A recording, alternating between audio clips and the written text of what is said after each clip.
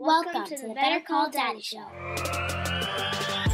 This is Big Daddy. Oh my God, that's hysterical. More stories you are not going to believe. And advice that you didn't know that you needed. 5 stars. 5.5 stars. We're creating a legacy, one call at a time. Here comes my daddy. Your problem is that you like me. Papa. My dad is my hero. I'll always be there to take your call, and you'll never be in too much trouble if your dad is around. Oh boy. I think I'm a pretty cool dude. Better Call Daddy. The safe space for controversy. This is your host, Rena Friedman Watts. No, this is your host, Celia Watts. More inspirational stories, more daddy drama, and more laughs. Hey, a lot of these things, I don't know where you're getting them from. It sounds like they're coming from when I look in the mirrors. Damn the public. Damn the public. Today's guest has an imagination that can create new endings, happier endings, funnier endings. He's a comedian, an actor, a screenwriter, and a podcast host. Welcome to the show, Johnny Spoiler. Johnny Spoiler in the house. And like you said, every good podcaster does. I did some internet stalking. Oh no, what did you find out? There we go. Oh wait. Is there a hush order? Do I need to start paying up? Well, I know the hashtags that you use a lot. Oh, dang. Hashtag research, I think, still has some value. There's some good hashtags in play. Yeah, I was like, okay, maybe I should use podcast show every time. I see you use that one a lot. Oh, I almost just cursed. I don't know what the language rating is on your show, Better Call It's Daddy. explicit, baby. I almost said hot damn. That's a good one. You know, it is used a lot, but for some reason, it's a strange hashtag. It's a power hashtag because even though it's used a lot, it still will get you it'll pull people in like a magnet. Unlike using podcaster or podcaster of Instagram or just podcasts in general. Ooh, I use those. Yeah, I use them too, but they're not as influential as podcast show. But I discovered something else. Using it for my show on other platforms as well has brought some organic traction. So it's a very valuable hashtag. I saw also you use a lot of horror. Yeah, I mean, that's my show's bread and butter. So I started paying attention to what the audience wants. I mean, there was a show I developed. I liked it, but then there had to be a reason for people to tune in. So I found out about, 70% of my audience, like they can, on any given week, can look to me to have a horror movie review. I just discovered with my podcast that due to the middle of the road, it can't be a movie that's so popular. Like there's going to be 1,000 podcasts talking about it at the exact same time that a new release comes out. But it can't be so obscure that nobody can go download the movie or find it at their local library. You know what I mean? Like they can't go on like an Indiana Jones style quest to find the topic. You know what I mean? That's too much. So I found this like perfect little niche for my show and things to talk about. What's really interesting, and I've seen a lot of this lately, is that if you can find that perfect little niche, you don't necessarily have to do as much marketing, it seems. If you can find that niche and be the best in it. I'll agree with you, and I'll take it one step further than that.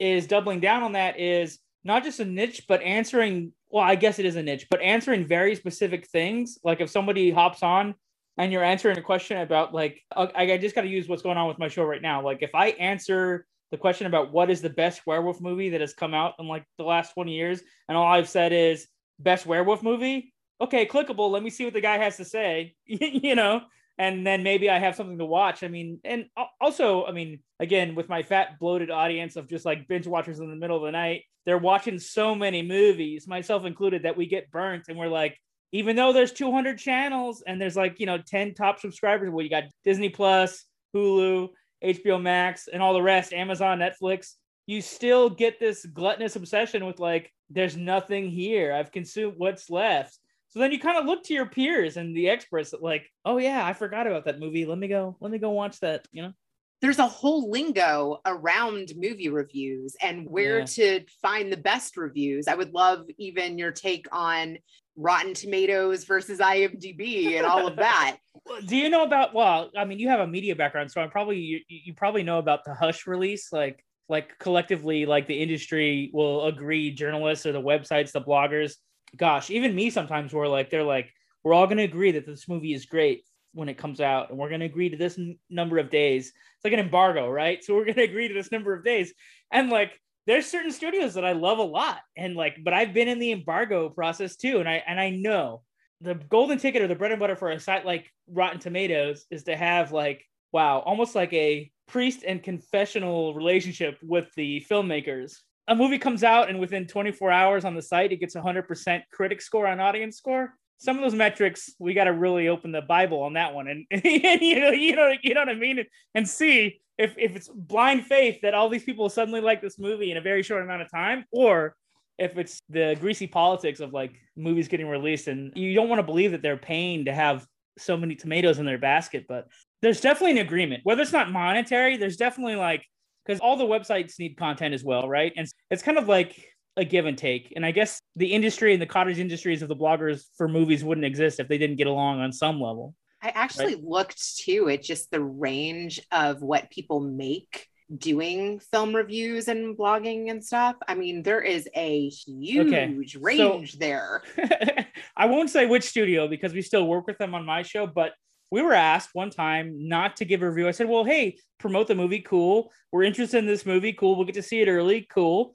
But then they're like, oh, but don't review it because we've heard your podcast and you're very blunt or honest. I was like, oh yeah, we just literally tell you because we're industry people. And also we don't walk like, oh, well, in the days of the video stores, you would walk in, I wouldn't go for the shelf of what's out here. I'd go to like the staff picks, the more nuanced selections. So, there was this contention that like, oh yeah, if you listen to John's show or watch John's show, he's going to tell you exactly what's on his mind about this movie at any given time. So maybe on the off chance that the coin flips the other way and he doesn't like a movie, we're not going to have him endorse a full review, but hey, but tell your audience it's coming out and where they can get it. So, I mean, one time I think I got really creative and I was like, okay, so we talked about this movie that came out from a big studio. It had big stars, movies trash. And then, so like 2 weeks later, they're like, in the staff pick section of my own show, I was like, oh, by the way, I watched the movie recently. Here's what I think. And if you could, you could connect the dots if you wanted to, right? Like the audience knows because they listened 3 weeks ago, like when he was saying, hey, go watch this movie. But then 3 weeks later, it's like, by the way, guys, I had time to sit down and watch X movie. You know what I mean? That's awesome. I love that. So if they know you well enough, they really know what you think. Yeah, that was really funny. But that also scared me too, because that means that they were listening. They were listening to the other reviews. You know what I mean? And so you got to walk the line all the time. I don't know if it's like an industry person listening and they're going to appreciate the jokes or like, I had a potential sponsor that was movie related go, well, you kind of like, we're making fun of the other sponsor, John. And I was like, well, how well do you know my show? Like, I make a lot of jokes, man. I mean, like, I was a comedian and like the podcast is like another outlet for that kind of gabbing. You know what I mean? So what am I supposed to do? You also seriously have done so much. Like I was looking at your LinkedIn. I'm like, okay, so you were a development assistant and then you learned so much even in that role from the descriptions of everything that you've done. You've been a comedian, you've put together a book. Yeah. I would love to hear about some of that. Take me to film school. I always wanted to experience film school. How'd you get there?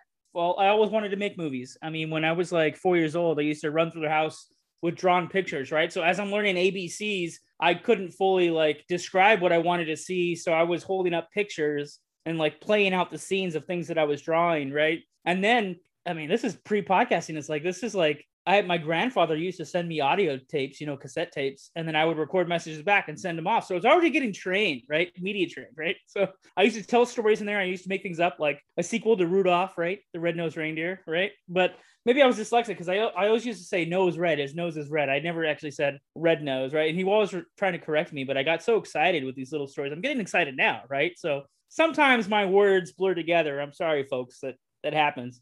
I get excited and I talk about things. But so I went from there to just like always wanting to express myself, but there's not really an appropriate way to do that when you're locked into like elementary school and their Band-Aid solution that they try to slap on every kid and everybody's got to be the same, just kind of like in the middle. And when you start to excel at things, like I was good at science and reading and math, you get isolated. Like they separate you from other kids. And I remember they were just starting to do like standardized testing when I was going through like grade school and middle school. So I wrote an essay and they're like, oh yeah, you're in the top 1% of the whole state who submitted this 5-paragraph essay and you're testing, you got an 800 score, which we thought was impossible, blah, blah, blah. And like, but they say all this in front of the other kids. So then like, then all of a sudden you're shuffled off to AB classes, right? And it's like the school is declaring that these 5 to 10 students over here are like the magna cum laude, like these are the top dogs and you guys are just average. So already it's like when they separate you from your friends in a small town and like a poor town, your friends will develop an attitude where they won't socialize with you. So now I'm over here in this little tiny group, like the popular kids who are playing football and doing sports and stuff like that. Like they like me telling jokes. I figured that out. And I was like, oh, okay. Then I had this angle in here. I was playing sports too and like doing soccer, but that's all to impress my dad, right? Like I'm like, my dad's like this old school classic, like hardworking guy, doesn't say a lot. When you're a boy, like all you want to do is impress your dad. It might be true for girls, but I don't know how intense it is. I mean, obviously, right? I'm coming from this masculine gender perspective. I mean, I can learn from books the other side, but only to a certain extent can I understand, right? So my experience is always trying to find ways to impress my dad, who didn't say very much to me, didn't communicate very much to me when I was younger. So it's like, how can I make my dad proud? Like, does he want me to see me as like a wide receiver or a tackling line, or does he want to see me play soccer? You know, like what can I do there? You know, so I pursued those things pretty intensely because I like instilled in me like this hard work that is like an unbendable stick or something. Like it, like my family, like, yeah, we have our problems. Like we have like a history of alcoholism and drug abuse, but then on the other side is this work ethic that doesn't bend for anything. And so I was learning how to do that and maybe impress my father figure. And then it was like trying to figure out how to like associate with other kids who didn't think like me or act like me. And so then I got on like Dare Kids radio, you know, like little country radio. So again, so there's like a connection here, right? So wow. I'm making tapes with my grandfather. Then I'm on a radio program for kids, right? That's involved in the programs at the school. So then I was going to go back to school, and then the kids were suddenly talking to me because they're like, John, we heard you on the radio on Saturday morning. You were freaking funny, man. Like, you're really funny. So I went from like nobody at the school talking to me because I was a smart kid who was weird and read books all day to like, oh, you're like really funny, man. Like, so 300 kids in the school suddenly know that like I'm the funniest kid in school, right? Nice. So it kind of changed the dynamic now, right? Definitely. And then I had something there. I was like, I can't connect to people in like these regular normal situations for whatever reason. Maybe I have too much anxiety, or there's just some kind of basic disconnect here. I'm a little bit different from them, but like, where's the common ground? Oh, they like what I can put out in entertaining them in these little gags or whatever. So let's explore that, right? So once I got that taste, man, let me tell you, like, ran with it, right? So, all in, like, baby. All in. So, you know, like freshman in high school, I remember like almost getting into fights with some of the varsity football team members because like I'm dating the cheerleaders not because I'm on the football team, because I'd stopped doing that. It's because I'm the mascot of the school now. I'm a big blue and yellow horse called the Bronc. You know what I mean? Really? Yeah. So I'm the high school mascot, but I'm hanging out with the cheerleaders anyway. And then they're writing a playbook about me because I was jumping on a pogo stick and then jumping off of floats and like climbing radio towers at the football games. And then, you know, I remember after freshman year, I got pulled aside by the athletic director, principal of the school. Like, John, you know, we loved what you did, but we got to talk to you. Can you know, come down to the office, whatever. So I'm sitting there and I'm going, okay, well, it's not a typical meeting. It's not during a school day. Like, we just got done with the pep rally. Like, this is very odd. You know what I mean? And they bring in like, you know, the guidance counselor, and I'm like, what am I here for? Then they pull out like a 10-page document, and then they pull out the student handbook, and then they're saying like, your act is really funny, John. We don't know if it's appropriate for high school football, you know, or the home games, right, with your peers, and also you disrupted the school band. I was like, well, I was playing with the school band, obviously, you know, like, put that suit on, I got to come to life because my whole job, I mean, I got a job there. I got to get the crowd rooting for the team, you know, and if the team's not playing well, I got to bring up that team spirit. You know what I'm saying? And like at one point I thought the act was going well because I would go out on the field and like imitate the cheerleader routines and do the kicks and the flips and all that stuff. It was bouncing off the floats that, because those are cars technically, right? That was going too far.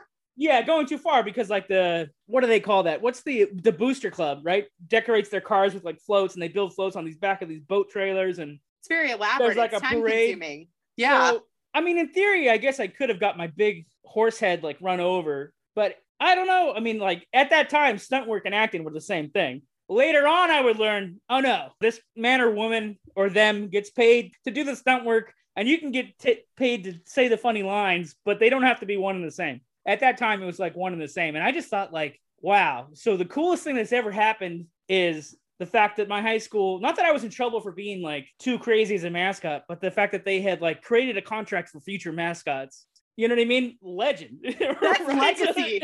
That's legacy right there. Right. That was my takeaway, that it was ridiculous. I don't know. I watched too many movies as a kid. Also, that's the other problem that I have. So I started to believe that the movie plots were real, right? So I liked this girl from like second grade into like my sophomore year of high school. And then like I got my little heart broken and I was like, oh, it's a stage play. So then I was like, oh, I can write these things and I can change the ending. So I started writing scripts in high school. That was the next time I got pulled into the office. Was they just instituted like Internet One, folks. If you're out there and you're like used to having Instagram on your phone, you got an iPhone, you got the Samsung Galaxy and it folds up and it's got whatever. Back in the day, we had these computers. It was like Apple II, and then whatever came after the Apple II, they'd put them in the classroom in the computer lab there. I mean, Google might have been around. I don't know. But there was like a little dog named Lycos. There was another thing called Metacrawler, a couple of other things that I don't remember. And they're like, go look something up. Okay, whatever. And I remember like writing a movie at that time, and it was about like a whole town filled with werewolves. And so these kids go on a trip. I mean, I was using my own experience. You know, I wrote like the high school football team and whatever goes to this town. And of course, there's a guy in there doing jokes, right? There's a guy like me, a kid like me, who's going to be the hero by the end. Don't tell anybody, you know, spoiler alert, you know, he's going to get the girl at the end and he's going to save the survivors who are fighting off these werewolves. The computer teacher, I don't know. I guess either I left the document open on the desktop. I mean, we're talking about like the very first American AOL, you know, American Online, you know what I mean? So yeah, either the kids were reading it in the chat. So somehow evidence that the story got left behind when my computer lab course was done. And then I didn't get a call to the office this time. I got a call from my dad and my stepmom. They were already at the school waiting for me to come back from the other side of the campus at the computer lab. And they're like, the principal's like, this is great stuff. This is like Jerry Bruckheimer, Don Simpson. This is like an action movie. But John, you're writing about your 9th grade classmates or 10th, no, maybe 10th grade. You're writing about like your sophomore classmates going to a town in Montana, getting killed by werewolves. And there's a sex scene in here. So we need to talk about what's appropriate for high school computer lab. All right, man, let's talk about what's appropriate for So these are not the typical things that a teenager rebels with. You know what I mean? School policies are not the norm. You know, maybe getting caught with a beer or something is like more average, right? Oh my God. Can you imagine if that would have been discovered today? That would have been like completely torn apart about appropriateness.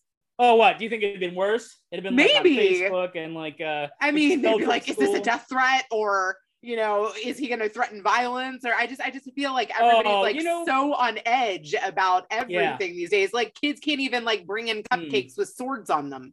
You know what? I do feel I have boys. I have small boys. I got a 12-year-old and a 14-year-old. I can't imagine going through puberty in public school now with everything that they would have to get through. And I'm kind of teaching them how to tone down their jokes because, yeah, I mean, I know having lived it that, I mean, if I was in their place, I'd be in so much trouble. Like not intentional, but so me exploring puberty when I was a kid, which was completely natural and nothing wrong with it. Yeah. I'd have been, I mean, what if they said like, oh no, Johnny's a pervert because he's writing about werewolves and sex between his friends. And, you know, like, I'm like, that's what all writers do. I mean, look, if you don't think Shakespeare wasn't trying to get some action by writing all his plays, I mean, let's tell the truth. You know what I mean? Like, and also like by now it should be demystified. Like totally. It's part of experiencing the human condition. And if it's not explored, I don't know what to say. It would suck to think that we're headed into a more Gestapo era, if that's even possible. I don't know. Yeah, I think that's so cool that that's what you were getting in trouble for. This episode's going to get suppressed now because I... Oh my gosh. Okay. So from high school, how did that evolve? Well, there was one hitch in the giddy up with, I mean, because I thought I would leave my little town. I would go to Hollywood. I'd start making movies. I'd come back to my little town, conquering hero, you know, my own parade. Like I open a film production company in my hometown, make movies. My dad tried to kill himself, shot himself in front of me.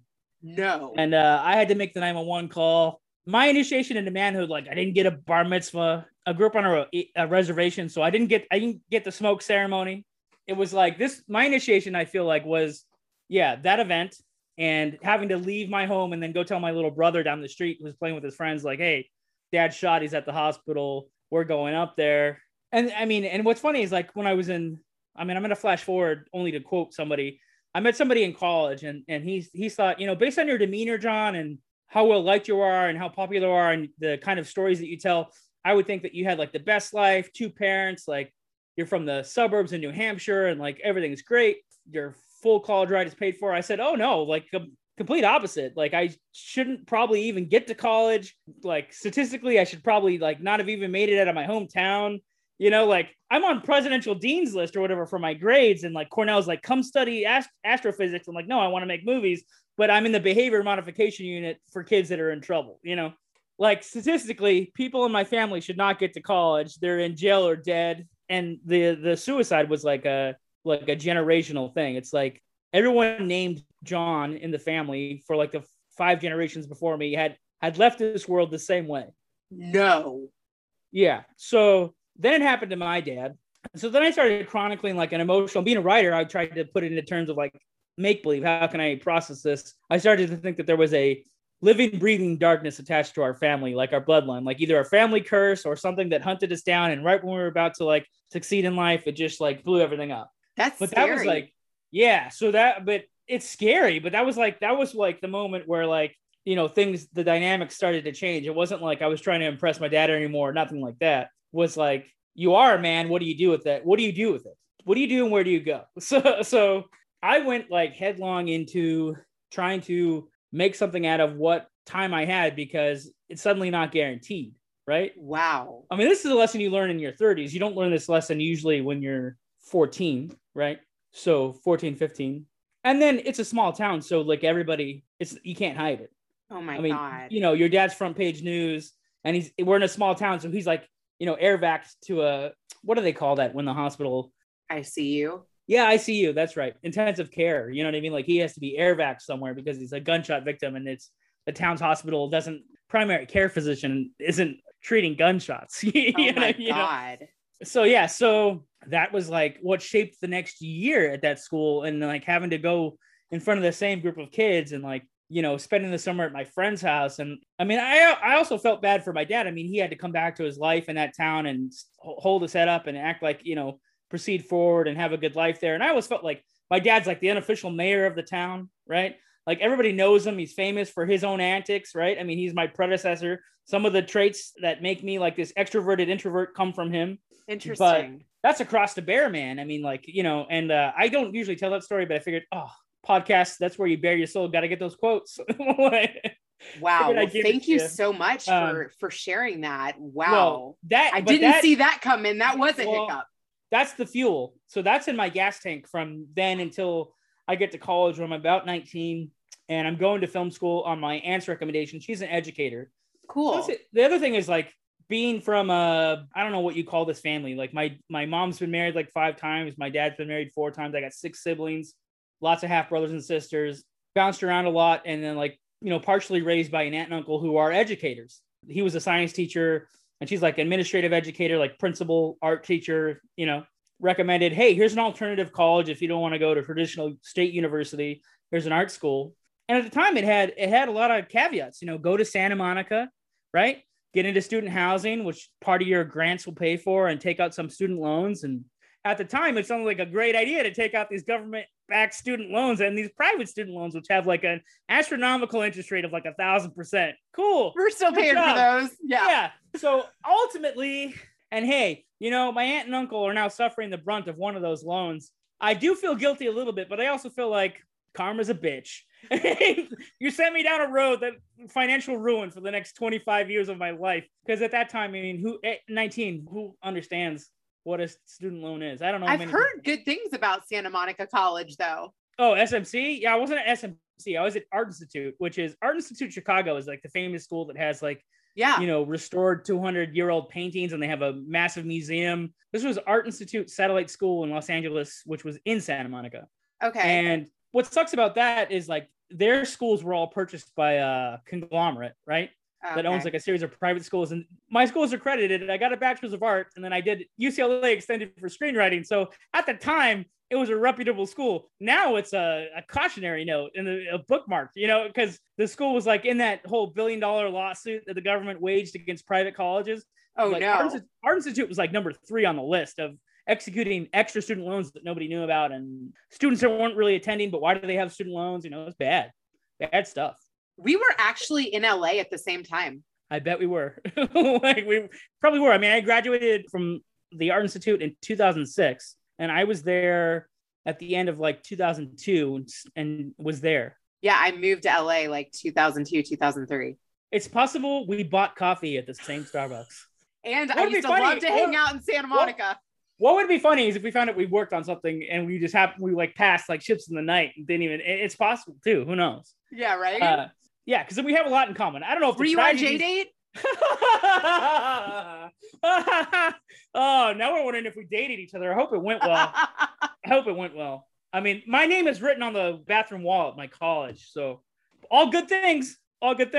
So if we dated, I hope it went well. I mean, I did hang out at the Comedy Store, which you did attend and stand up. Yeah. What's funny about my experience with stand-up comedy is they used to think that I was somebody else, like because I look like Belushi, but sometimes they would confuse me for Jack Black, sometimes other comedians. So half the time I would like stumble into comedy clubs drunk and take stage time from other established comedians, be funny as hell, and then walk away. Nobody really knew who I was. I did go a couple times as myself. Like there was one time I got this great idea of like driving. I was out of town, but then me and my buddy drove 200 miles back to the Comedy Store to do a show, blew the tires and got stuck in Redding, California, which is in the middle of nowhere, desert country, just waiting for coyotes to find out if they like your jokes. But hey, that's what you got to do. I don't know if I was more well-known in comedy or like going to development meetings. That's where you really got to be funny. I think I sold a lot of other people's movies for them. Yeah, I read on your LinkedIn that even you were like a post-production supervisor-ish, and some of your clients were like Kenny G and Madonna. Yeah, so I needed to make a couple bucks because I remember in school when your bank account is showing you like you're about to overdrive yourself for that burrito from the Roach Coach. Yeah, exactly. You're like, well, I ate today, but I'm not eating on Wednesday, Thursday, Friday, or Saturday. But hey, Monday, full belly. All right. It's not before bed. Yeah, I was taking like these EBK jobs, like video editing, and I love Walter Murch's book. Like I think it's called The Eye of an Editor. Or anyway, folks, if you're into filmmaking, look up Walter Murch because he's a great editor. I'm just talking to your audience. I don't know what to call them. The daddyites. What do we call them? The children. What do you call your audience? What do you call yours? The binge watchers. The bingies? We call them the bingers now. The bingers. Yeah. Hashtag bingers. Yeah. So you need to be on the Binge Factor. Do you know Tracy Hazard? Shout out Tracy Hazard. I'm going to introduce you. We are aware of each other, and I know some of her people. We haven't spoken yet, but all right. That's what I feel like. I feel like everybody's aware of me, but then it's like they don't know what to do with my energy. Where to put me exactly, right? On stage. Hopefully. Are we still doing origin stories? I love the origin story. How much more are you willing to divulge? I would love to know what you did comedy about. Did you ever do any self-deprecating humor? Oh yeah, absolutely. Like I got into but it was all present. Like what was hard for me was I couldn't always just tell stories naturally. I can now, but at that time I was really looking for audience work. So I was really good at crowd work. And I really if the audience threw something out at me, I could rattle off or do a sequence of sketches and stuff like that. And then it's really hard not to have Robin Williams energy because you can't duplicate Robin Williams, but you can do whatever it is you're going to do. And he told me I was funny once. And to hear that before he died, what else? Nothing else matters. Put that on a resume. I'm done. Totally lead with that. That's amazing. Yeah. So I started doing better, alternative comedy, starting to make little videos. And I noticed my charisma was translating on screen. And so then I was going to auditions and trying to get into these shows and getting callbacks and then maybe this, maybe that. And then talk about some of those experiences. That's fun. Oh no, no way. I had a chance to sleep with Carrie Fisher and I didn't. And I probably should have because she's gone now too. And that would have been also an interesting story. But then I would just kind of shell myself out. That's not really fair. She's a great writer though. So it would have been interesting to have hooked up with Carrie Fisher because she's a great writer. I can respect her for that. You could have slept with her for that. Yeah, exactly. Bang all the writers. No, actually, it was just for her writing strengths. Yeah. Yeah, exactly. There's actually a term, and I don't even know. There's a term for if you're attracted to somebody's intellect. I don't remember the term. I heard it again the other day, but emotional affair. Yeah, exactly. Oh my God, that's awesome. Okay, so you went to film school. What did you like about it? What did you not like about it? It was very black and white, and I didn't really like that. Each teacher had an example of what they thought was a good movie. You watched it, you made a report about it. A couple of classes you got to explore things you wanted to do, and then I felt like we're wasting a lot of money and time to just learn about the movies that they like. It was half and half. Some of the teachers were people that had opportunities and not made it, And then some of the other ones were like working writers. They were working on movies, but not earning a living. So here they are. Right. And that's fair. I understand that. Like many a times I had day jobs and was still working on the podcast or one of these things in California. Like so I can't knock anybody for that. Like you're chopping fish heads during the day and then you're telling jokes at night or whatever, working on a little one-act play with your buddies, whatever. Right. Or trying to shoot a short film. And serving at Hugo's.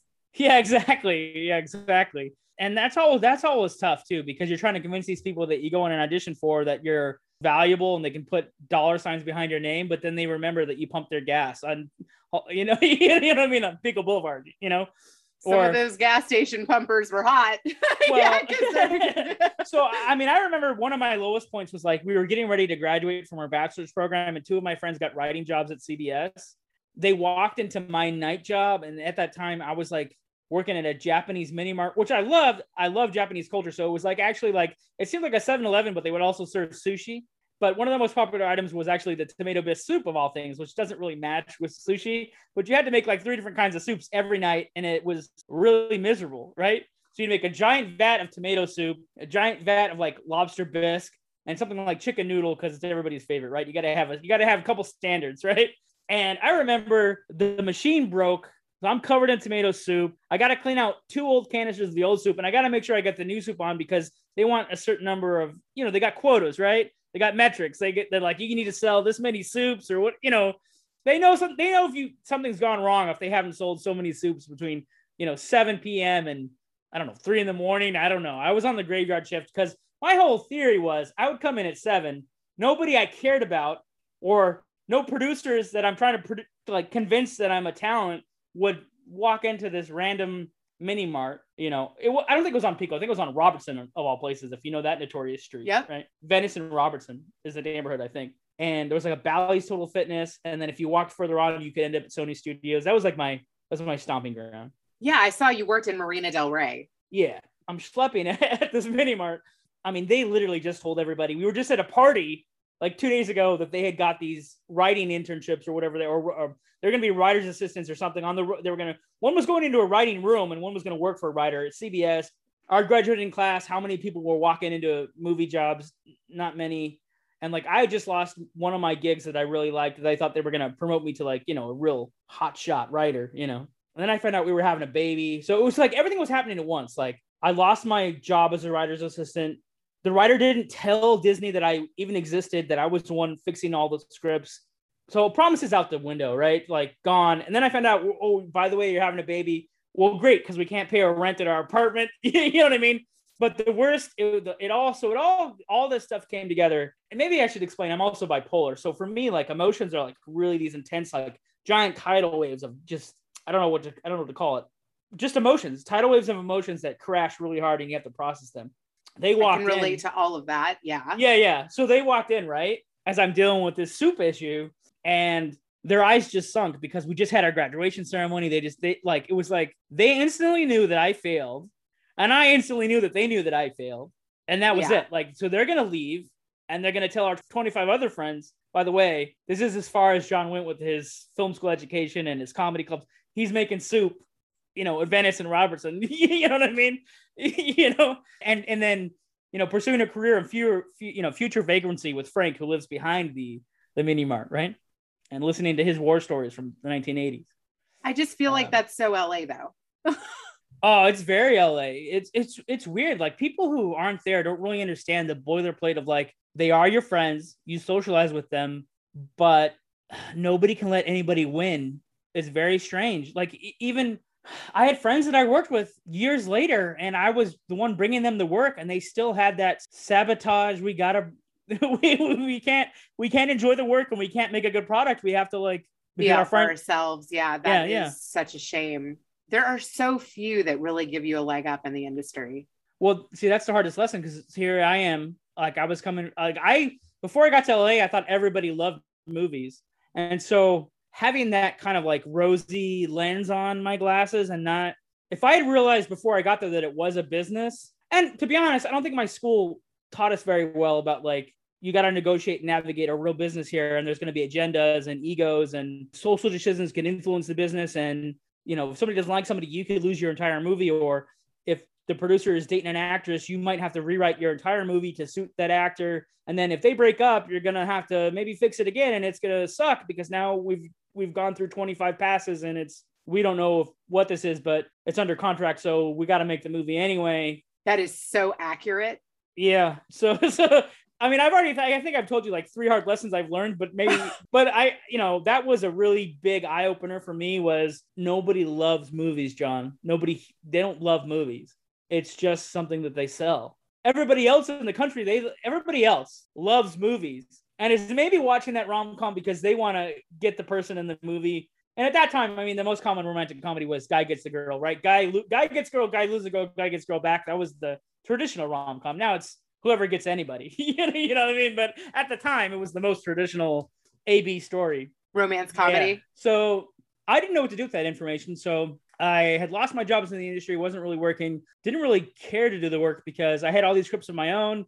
Then I was like, well, if I could fix other people's movies or win deals for all these other people, like, could I do it for myself? So then I started trying to pitch my own stuff, try to finance my things. I got close a couple of times. Talk to me about what that was like. We did a pilot for ABC or NBC Universal, Adult Swim. They were interested because I had attached through working for one of the guys who was bringing those EBK deals, like the Maverick Records and the Madonna videos, like all that stuff. He was a producer, and we started trying to sell things to like Cartoon Network, and I was like on his staff as his assistant because he working with my wife at one point. But long story short, anyway, I met somebody through him, and I met Larry Charles, who's like the other Larry. You hear a lot about Larry David, right? Because of Curb Your Enthusiasm. But there's a director-producer who was on Seinfeld, who's Larry Charles. I looked him up. I mean, that's a Hollywood name. Yeah, that's like a stage name. He has another name, but in the industry, he's known as Larry Charles. On Wikipedia. Yeah. I won't give out his surname. I know. I mean, I could say it to prove that I know him, but whatever. Yeah. So it's searchable. He thought my script was funny, so he kind of became a mentor. And then they pushed his kid. His son was going to become an actor, and so like they pushed his kid into my pilot. Oh wow! And then it became much more serious. Like we were raising money, and my friend was like financing through his parents who had like money from the nuclear industry, and like it was all we were selling equity points in the show. We're like, if we can't sell it as a TV show, we'll sell it as a movie. You'll get your money back.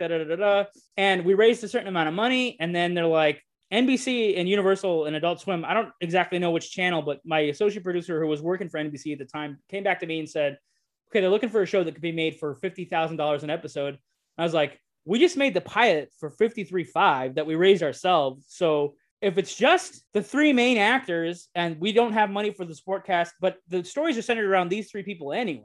It was called the Bobo and Skippy Show, and I was Bobo. I saw that. Oh, so cool. The whole concept you were going to be an actor in it. That circus workers like went and helped like establish a town somewhere in Southern California, like where they can retire after they're working, right? Kind of thing. So most of the people you meet in that town will be a clown or clown adjacent. So my character was the son of a famous clown who died tragically during one of their stage shows, right? And so that's what the son is most known for, is like having accidentally killed his father during one of their shows. Is any of this hearkening to the reality origin story? I don't know. But so we make this show. Larry Charles is interested in producing. He takes it around to his buddies. We get a quote from him for the DVD in the premiere party. His son's in it. He's producing it. I am told this, and I can't verify this because this is, again, through like somebody who was working for me on the show, then went to a meeting, and then also happened to work at the studio where he was getting ready to do that movie with Bill Maher called like Religulous, and he was working on all these other deals that he had. But my understanding is there was an offer to do 6 episodes of my show. I was going to stay in the cast. I don't know about if they were going to keep anybody else. Offer for 6 shows. It somehow was NBC and Adult Swim working together, something like that. Then there's a phone call in Larry Charles's office. It's about Larry Charles's fee on the stuff he's developing, my show included. Something doesn't go well on the phone call. We don't make the show. Conversation stops. And suddenly this hot kid in town who was dressing as a clown and, making this show no matter what, and it was like very difficult. It's like we had actors revolting on day 3. It was a 5-day shoot. We had like actors angry on day 3. We had like the wrong street permitted on day 4. We're like trying to pull this together because we're like, we have an opportunity here. Like people who have run television for 20 years, they're like looking at us. They don't look at anybody, but they heard this idea. They read the script. For some reason, they're giving us 5 minutes, 10 minutes of their time. Oh my God, you must have been so excited too. It would have been life-changing. So this is who I really am. I get these life-changing opportunities and then they don't, I'm right there, these near misses, right? So what happens a few months after this is there's an offer to develop a vampire script that I wrote. I call it like the evil Ghostbusters, because in this movie world, you don't get rid of the demons. Like, you help the demons cover up their murders, right? That's getting shopped around. And then at one point they're talking like 30 million to John. It gets produced. We're going to have points in a sequel. And that again falls apart. So while that's falling apart, I'm in the editing room with the clown show trying to see if that's going to like come back to life. And then we're over budget. So then I'm taking payroll out of these like CDs or whatever that my grandmother opened for. I'm just taking money out of the investments I have that just like, hey, kids college fund, whatever. You know what I mean? Oh my gosh. Yeah. Like US bonds, like whatever I had that was valued just to get the crew paid for that 5 days and like walk away. I kind of like go super internal on myself, like, and just feel like, wow, like I don't know the next move because I've had these opportunities and that they're not going to come as fast like this anymore. Then my friend's like, why don't you try making a podcast? What is that? At the time, it was like 5 shows on a first iPod that ever came out, right? It's even before video iPods. They don't even make the iPod anymore. They just announced they're not making iPods. Right, I think they're discontinuing it. They're only doing iPhones. So I started, and like happy accident, people started listening. And then at first I was doing the interview style like we're doing now, and I'm not going to knock it. It works wonders for many shows. But what I realized is like more people were just listening to me tell my stories and listen to my opinions about movies, because movies to me were almost like a religion at this point. So like, and where's the filmmaker go if he can't make movies? He critiques other movies, I guess, and trying not to fall into the dirty word of being a film, critic. This is like 10 years later, many ups and downs, but the show still exists. I'm still making it. And then I made just kind of took my comedy personality and became Johnny Spoiler on the podcast, which is like a hyper real version of myself. I mean, it's me, but it's not me, right? You can probably get away with more jokes than I can get away with because it's just a show, right? That's why I had anxiety about talking to you today, because I was like, how much of my real personality is going to slip through? How much am I going to hide behind in a joke? You haven't really been on too many interview style podcasts where you've shared your story this way. No, because I'm very protective of my parents. Like, I get along with them. Like, I can forgive them for many things, but I still had the life that I had. And so they're probably going to have to hear about this for the rest of their lives, how I was shaped, because they were part of shaping me, right? But I have a renewed appreciation for like a certain time in my life, because there were times where they were taking care of me, and like the challenges that I face as a dad myself now, I have a renewed respect for what they must have gone through while going through their own problems. I'm like a record of the human condition. Like my artwork, if you can call it art or anything, satire, whatever you want to call it, is just observing why people do things and trying to understand why they're doing it and convey that information to other people that may try to understand what they just saw. Well, if my parents were broken people, they had problems, I started even going further than that. I was looking into like the science and genetics. It's like, okay, short chromosome over here, the wrong amount of chromosomes over here. You're going to be loaded with depression from both sides. You're going to develop these other issues. You're going to look for oxytocin and serotonin, the things that like literally create happiness or the feeling of happiness in your brain. You're going to seek them out in other ways because they can't be produced in your DNA. Wow. Like, that's intense stuff. But once you learn all this, you have an understanding for why they made these two people, right? Why mom and dad made the decisions that they did, and like why you are what they created, I have so much respect for you. I feel like you're so sweet in figuring all of that out even, and not being resentful. No, I'm not really resentful. I have very intense feelings, and like, so there's definitely like, I mean, I can have bipolar episodes that like, they used to last for minutes or hours. Like, they can last for days or weeks at a time. And like, I used to be pretty radical. Like, I used to get on planes and like go away for like weeks at a time until it was over. And I'm like, well, that's pretty destructive and also affects my personal life. I can't really just like, I can't do that. I have days I'd like to do that. Yeah, exactly. Like, right. But it was like, wait, you just up and like left me with 4 kids for 7 weeks.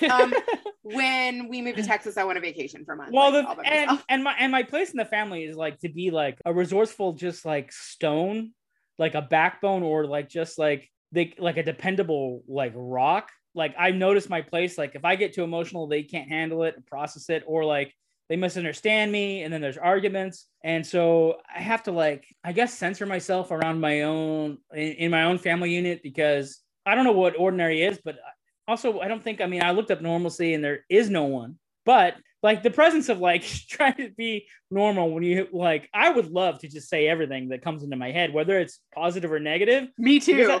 I've noticed something like, do you know primal scream therapy?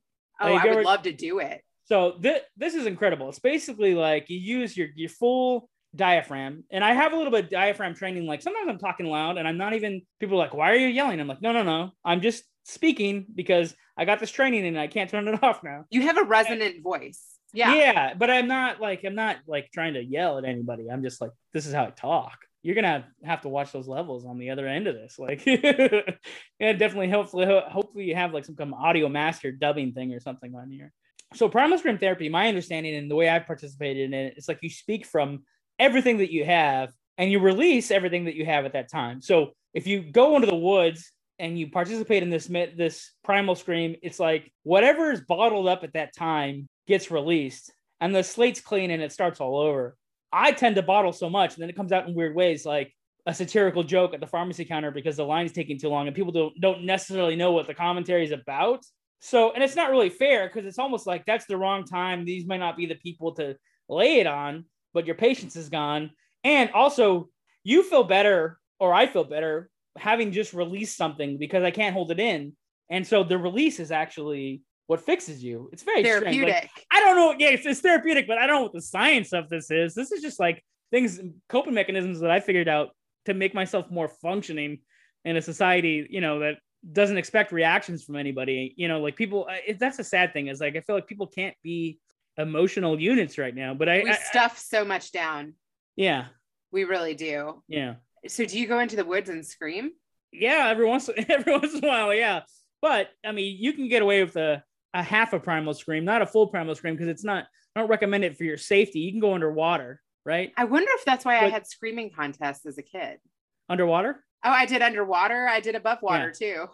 Because you could just mermaid the whole situation and go underwater and yell to Poseidon and see if he answers. You can yell into pillows too. That also helps. Yeah, that's reserved for a different activity. There's a reason to be yelling into the pillow. Okay, so how did you discover this yelling thing? Good question. Probably reading. I mean, like I used to read. This is dumb. This doesn't make me sound very uncool. I used to read the book like the dictionary for fun, like every day. Just read the dictionary. I mean, and I can't knock reading. I mean, like it's in different forms now. People are listening to books. People read them books on Audible or whatever. Better Call Daddy, sponsored by Audible. Yes. I love your ads. They're so good. You do get into this like whole radio personality thing. Oh, that's funny. When somebody tells me they didn't like an ad read, I'll make sure to say like, well, guess what? Okay. Better Call Daddy said I got the voice for it. You do. You really do. And you worked in radio too. Yeah, a little bit. Did you read the news and the weather? Yeah. I love it. So did I. What station? Well, it was 1380 AM Country, Parker, Arizona. Ooh. With the amazing man. Keith was his first name. I don't remember his last name, but he owns 2 stations. I think he sold the one in my hometown. That's a regret. I would have loved to have gone back there and like, if I had stayed, he probably would have let me take the radio station. I would have been the guy that inherited it, but somebody else inherited the station. But they brought me on for an interview like a few years ago. Like, oh, Johnny left town and made good. Let's bring him back on the station. I know that you said you wanted to keep your show independent. Let's talk about that. What does independent mean? I guess independent means you're in creative control. You're also in control of the ads. You don't have to move your RSS feed. For folks that don't podcast, RSS feed is like basically like the lifeblood of your show, and it lives somewhere online. And it's all the technical garbage that actually is your show. It's everything you said. It's everything you've written down. And it pings all these things that other people play the podcast on, like iTunes, Spotify, all the apps. And it's kind of like the language that makes your podcast work. And it's a real pain if somebody asks you to move that for the sake of a contract, or tells you because you have an exclusive contract, you can't go on other podcasts. You can't go on like social audio apps and like talk. Like, you're not in a lot of interviews. And like, yeah, I mean, with one contract, I wasn't allowed to like moonlight on anybody else's like podcasts like at all. Oh, wow. Or partake in like, now there's social audio, right? So there's these apps like stereo.com and et cetera, that like do like these, like Wisdom is another one. Like I'm a mentor on there, but previously I was under contract, so I couldn't do any shows on Wisdom, but now I can if I want to, right? Because, stuff like that's in the way. Independent means like, I want to be like a independent film company. Like I want to be able to make creative decisions, but also have enough money coming in that I don't burn through my run rate and I can't afford operations. And Is the show, I don't like guessing whether you're going to continue to be here for another 10 years, right? But having to go full corporate is, I mean, I guess in our background, we understand it because you have to agree to certain things. And then so it has to be, the juice has to be worth the squeeze. Whatever you're giving up has to be worth what you're getting in return. But that's not always equal. And then you can get burned hard as a creator. You can get burned very hard on contracts. I shouldn't talk about this, but I'm in a dispute right now with a previous sponsor, and it's not looking good. And so to have that kind of over your head while you're trying to create new content is kind of a bummer. Because I do think there's a lot of politics involved. I'm thinking that like if podcasts don't fit the agenda of like a Spotify and iTunes or the big 3 or 4 or whatever, then those corporate sponsors are pulling away from certain creators. If they're too open-minded, like if they have too many opinions or they're very progressive in a certain way and it doesn't fit their agenda, then that's off. I also have the speculation. I'm a logistics guy, so I love having data behind it, and I want to find the data. But first, if I have a question, then I want to go find the like scientific method. Like, how can I find the information that supports what I'm thinking? I mean, my theory, right? Because my current theory is that I feel like some corporate sponsors intend to cut their run with you early on purpose, judging on how much traffic they're going to generate versus how many customers they're going to generate versus they never intend. Like, let's say that their contract says they bought 20 ads, right? They know because they're a bigger conglomerate that you don't have the wherewithal as a content creator to get into a legal battle to fight for those 20 ads. They can stop at 13, and they know, especially we're talking about day jobs, they know if Johnny's chopping heads at a seafood market and he's got bills to pay and kids to take care of, he's not going to go then argue for the 7 ads that they didn't pay him for. He'll walk away with the 13 because they just have the power to do that. So I feel like there's still this Wild West element with corporations and podcasters and regulating the industry. I still feel like there's this wild element to all of it. And how has it changed since 2013 when you began? I felt like they were honestly more respectful for podcasters 5 years ago than they are now. Maybe they're doing that thing that like even the television and film industry used to do, where you're expendable. We can find 100 more Johns with brown hair and overweight posture and beards, right? If we want to, they're here. You've been to the audition. You've seen the cattle call. You have the beard. Yeah. Right. So. And the man bun. Yeah. So I feel like maybe that's what it is, that there's just so many podcasts. They'll just move on to another show. Have there been moments where you're like, I love what I'm doing. I know I'm getting better at this. Like, this is what I want to be doing. Like those moments where you're just like, this is so right. In a weird way, everything that I learned to do, and you said like I had such a varied background, it prepared me to be a podcaster. And I think I'm supposed to podcast. And I think people are receptive to me as a podcaster. Now, there is a little bit of contention. I still have a little bit of love-hate with it, in the fact that like I feel pigeonholed now, like being typecast in a sitcom is like the best friend. Instead of that, it's John, you're a great podcaster, but we don't want you on the Food Network show judging cuisine, because there's other things that I can do, like you mentioned before. Like I could do a sitcom, or I could be in a movie, right? Or I could go back and do some comedy shows, but they really love this little podcast. you know what I mean? And they go to John for that, and like maybe that's it. But a lot of things have lined me up to be a podcaster. And right now, like I said, I'm going through a downturn. I just had a contract dispute, and I'm fighting tooth and nail to do my show. But I feel like that's what I should be doing. And like nothing else is good enough. And like, since I haven't done anything else I've been doing this full time since the pandemic started. And before that it was part-time. And when that happened, I just said, okay, let's see all in. What is it going to be like? And to have such longevity, most podcasts are done within 2 weeks, 2 months of starting. We have like almost 500 episodes. It's a big show. And so I feel like I don't want to have an ego and say like I'm owed a certain amount of respect, but I'm tired of being mistreated by the industry. That's for sure.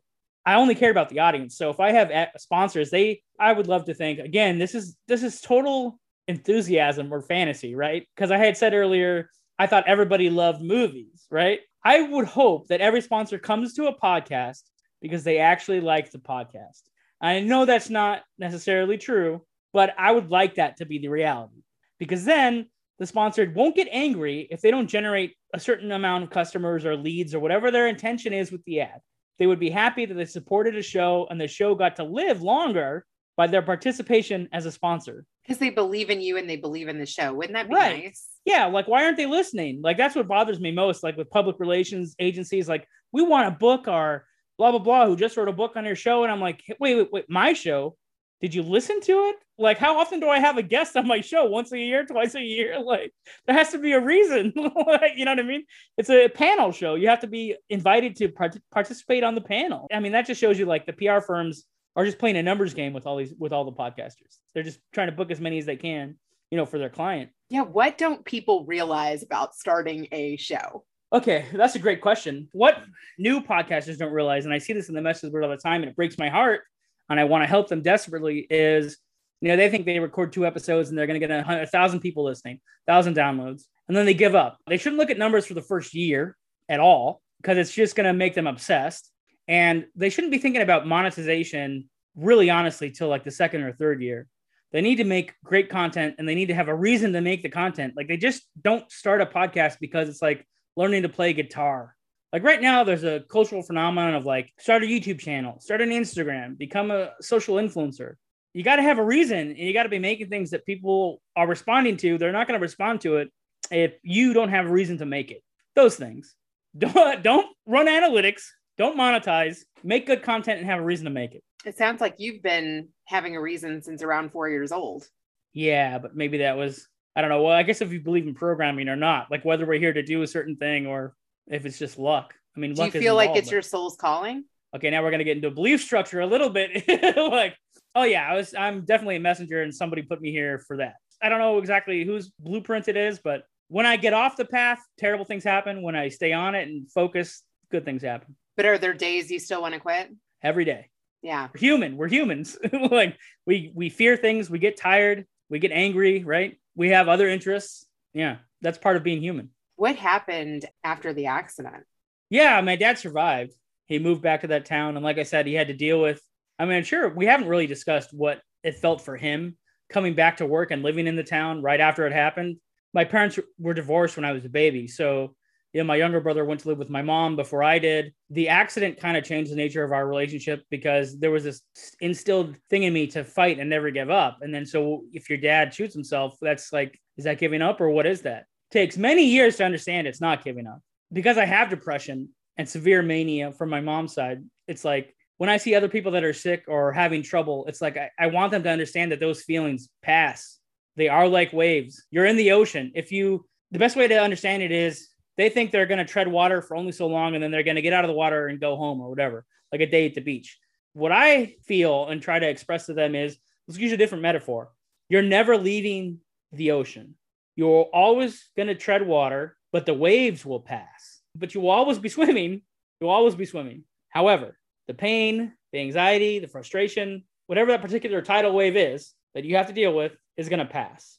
Now, some people push back and say, well, yeah, but then I'm going to get used to like, oh my God, another tidal wave is going to come. But then I go like, yeah, but look what happened. You learned how to ride the last one. So you're going to get over the next one. And then the next one after that and onward.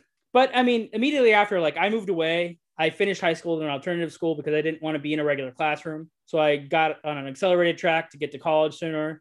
All that. We just told all those stories. And we talk now, we talk on the phone. There was a period where we didn't speak. There was like a 4 or 5 year. I mean, like basically the entire time that I was at university, we didn't talk. I feel like that's kind of typical though, like during those years. Possibly. But I did invite him to my graduation, but apparently at that time he was still dealing with a lot of issues. He didn't come. So again, Ouch. That was me. That was my first open the door, let him back in. And that didn't work. There were many things like that with my parents where I gave them the opportunity. They let me down again. And then I realized, you know what? They're always going to let me down, or I have to come to some kind of understanding where if I want them in my life, I have to put the energy into it because it's only going to be reciprocated like on a certain level. And honestly, you're like, oh yeah, part of my show is you can ask my dad a question. Yeah. What you got? Well, I thought this was pretty good, but I did wrestle with this because Okay. I wrestled with it because I've learned I can't ask my parents questions because they are still seeking answers to the same questions. Even though they're much older than me, they never got the answers themselves. And so honestly, sometimes I answer questions for them, right? Or we find the answers together, which is has its own merits too. Better call Johnny Spoiler. But I wanted to ask if you consider fatherhood a mystery, what song will shed some light on the mystery of fatherhood? You know what song just came to mind for me? And it's something actually that my dad's father, it was one of his favorite songs. And it kind of goes with the whole lunar eclipse thing, but Fly Me to the Moon. Wow. That was his favorite song. I don't know. I wonder what my dad will say, though. That's a really beautiful question. I love that. Can I get you to do like a little intro, whether it's your intro to your show or you on my show? What do you want me to do? Give me a little of that little voiceover voice. Hey, it's Better Call Daddy. Johnny's invited to the party. You're going to have a lot of questions after this one. Get ready, grab a box of tissues, and crack open a cold one. It's all over the place. It's a bit wild. Disclaimer, strap in. You can find my show at bwpodcast.com. You can listen to it wherever you find your podcasts, but my preference is you go to my site. That way you can talk to me, or, I'm on Instagram. You can find me. Amazing. Thank you so much. This has been an absolute pleasure. Now, let's switch it over to Grandpa. It's funny. He's using the name Johnny the Spoiler, where I like to call him Johnny the Refresher, because he doesn't want to be in a box or be a spoiled piece of fruit. He wants to be able to reach out, be able to express himself, but to be able to express himself creatively and to be able to take his imagination as far as it will go. And I just love that part of it. And isn't it something also that during a very tough period that he went to the college to really learn the mechanics of filmmaking, of making movies, and his own creative spirit as just a small child with his grandfather, and experiences that, along with his friends in school, led him to this great opportunity to go to school and college. He gets there and he finds out that you can't really learn to be creative in college necessarily. It's still something that has to be self-driven, and where you have to have a passion for it, and you have to have the imagination for it. And a lot of these people that you are learning from in college, and it doesn't really matter what the subject is that you're only going to learn certain fundamentals. You're only going to learn certain structure of how to proceed. Really, what you learn in school is you learn how to learn. And it's up to you, after you get out of school, to apply those skills in developing yourself further. That when you get your college degree, it's not necessarily a tool of stardom, only a tool to give you a beginning. And it's up to you to do the rest, where hopefully you have enough training to be able to express yourself better when you get out of school. I thought it was interesting that he said he feels like everything that he's done up until this point has really set him up for the podcasting. Like he feels like the podcasting is his calling. Well, he has a chance to be himself. As in your podcast, it gives you a chance to take all the experiences that you have and all of the hands-on work that you've done for others, as he's done for others, and all the near misses of certain opportunities that you both have had. It's given you a chance to say, hey, I've learned enough hands-on where I could really take all those experiences and do something for myself, especially because of the COVID. It gave you an opportunity to branch out and reach out and be able to be creative on your own. And there's no place that you can learn that or experience that unless you take the leap and jump in there. I liked his example where you can jump in the ocean and some big waves are ready to drown you. As you know, your father had that experience. But the fact is that you can drown, you can give up. It's easy to do every day.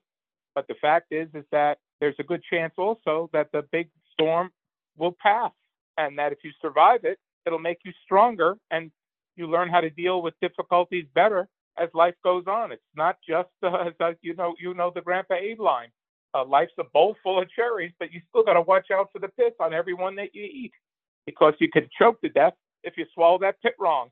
Life is just a fantastic opportunity to take advantage of, because we're only here a short time, and yet we're all so vulnerable at all times.